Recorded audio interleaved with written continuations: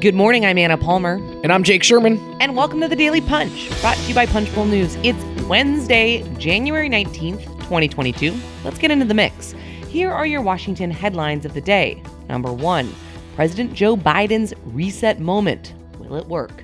Number 2, how things are playing out on the filibuster in the Senate. And number 3, House Republicans' big cash haul. All right, Jake, let's get into it. The number one story of the day, everyone in Washington is going to be following it very closely. President Joe Biden is going to hold his first solo press conference at the White House in almost 10 months. His aides are describing it as a quote-unquote reset moment. Boy, does he need one. Well, he needs one because he's at 40% approval ratings. His legislative agenda is stalled. He's got COVID resurgent, markets are shaky, inflation's up, all of those things, right? So no shortage of things to talk about, that's for sure. Right. I mean, here's the thing. I said this on TV yesterday, and I think it's true. I mean, God, Anna, you and I have been covering this for a long time, and whenever politicians get in trouble, what do? They blame the message. I mean, and I get it. I get that there might be a messaging problem, but there's not only a messaging problem. I mean, the administration has a bunch of real problems on its hand. And I understand the impulse. And I think it's totally fair to say, listen, we've had successes. Here's what's going on in the world. Here's what's going on in my administration. All of those things. I get that. I get that impulse. I get that whole thing. Yeah. All that said, it's not the totality of his problems. And we're going to see again tonight kind of this intra-party Democratic war break out in full force on Capitol Hill, a war that they're having by choice. We remember that phrase? This is a war of choice. This is not a war of necessity politically. Now, proponents, people who are for this voting rights legislation, say it is a war of necessity, that voting rights is under assault across the country, and they have to give it a try, and they have to smoke Joe Manchin and Kyrsten Sinema out. But that's kind of where we are here. Yeah, I mean, I think the thing that's hard for this to be this quote-unquote reset moment is it's not as if he has something that's going to, has that magic wand that waves all of these problems and fixes them, right? Like, you can talk about them. He can go and speak forcefully about what he believes, but when you look at where Democrats are, it's not going to change anything, right? It doesn't change anything in terms of COVID. It doesn't change anything probably in terms of the market. It doesn't change anything in terms of all of a sudden the Build Back Better Act becoming dislodged, right? And passing. So that is what I think is actually going to be the hardest thing is what changes before 4 p.m. when he speaks and after 4 p.m. All right, that leads us to our number 2 story quite quickly on what is the future of the filibuster and Democrats' new kind of political gambit here that Senator Chuck Schumer has laid out. Yeah, so what the Senate is trying to do today is they're going to have voting rights on the floor. It's being filibustered by Republicans. And when they hold what we call a cloture vote to cut off debate tonight at around 6 p.m., that's going to fail with 50 votes. At that point, Schumer's going to move to change the Senate rules to create a carve-out for voting rights. What he's going to try to do is say, listen, you can speak, you can filibuster in person for as long as you'd like to end that filibuster proactively. If the leadership wants to end it proactively, it would require 60 votes to do so. Otherwise, it would run its course. People would be able to only speak twice, and then they would move to final passage at 51 votes. Now, interesting middle ground, but Manchin's against it. So it's not much of an interesting middle ground. Manchin said he doesn't care. He's willing to have a primary challenge. Our very good colleague Christian Hall got some good questions in yesterday. I will say he was on the money. He was really driving the conversation yesterday on Capitol Hill when he asked Joe Manchin straight up, "Are you okay with getting primary here for this?" And he said, "Bring it on." He said, I've been primaried my whole life. And then Christian, I don't remember the sequence of this, but Christian also asked Bernie Sanders if he would support a primary for Manchin. And he said, yeah, he'd consider it, and Sinema. So, this is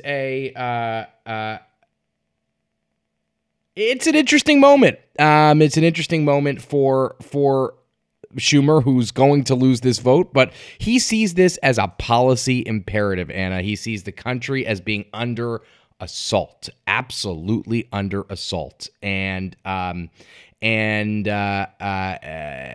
if that happen, if there is a if people block it, he says they'll go down in history. This is what he told us last night at a news conference. People will go down in history as as blocking this major what they call civil rights legislation. So interesting moment for the Senate. Yeah, absolutely. But I mean, I think the couple interesting points you make, and I think it's important. Like Schumer might be able to say, yeah, 20 years from now, these people are going to be viewed in poor light, and this was this existential crisis that a lot of Democrats feel like they are in right now. But where does it actually leave them tonight, right? I mean, this is the biggest problem for Democrats, and this, kind of going back to the reset moment that they all need. It's another embarrassing setback. They've spent 2 weeks on this. They've gotten nowhere.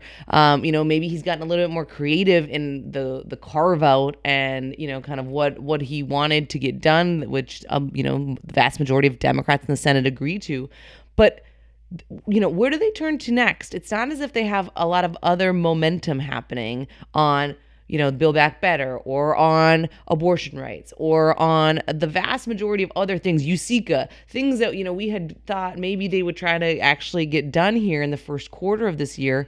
They haven't been able to. And when you look at it, it's instead of turning their fire on Republicans 10 months before an election, a midterm election, where you have Democrats, retiring in the House en masse, they're just kind of in a circular firing squad at this point. They are, and not ideal, especially with inflation, with the stiff political winds against Democrats, et cetera, and it's just not a great place to be. All right, let's move on to the number 3 story of the morning. House GOP outside group breaks fundraising record. The Congressional Leadership Fund and American Action Network, the related House Republican outside groups, are reporting raising $110 million in 2021, a massive haul that is yet another sign of how bullish GOP donors are on the House flipping this November.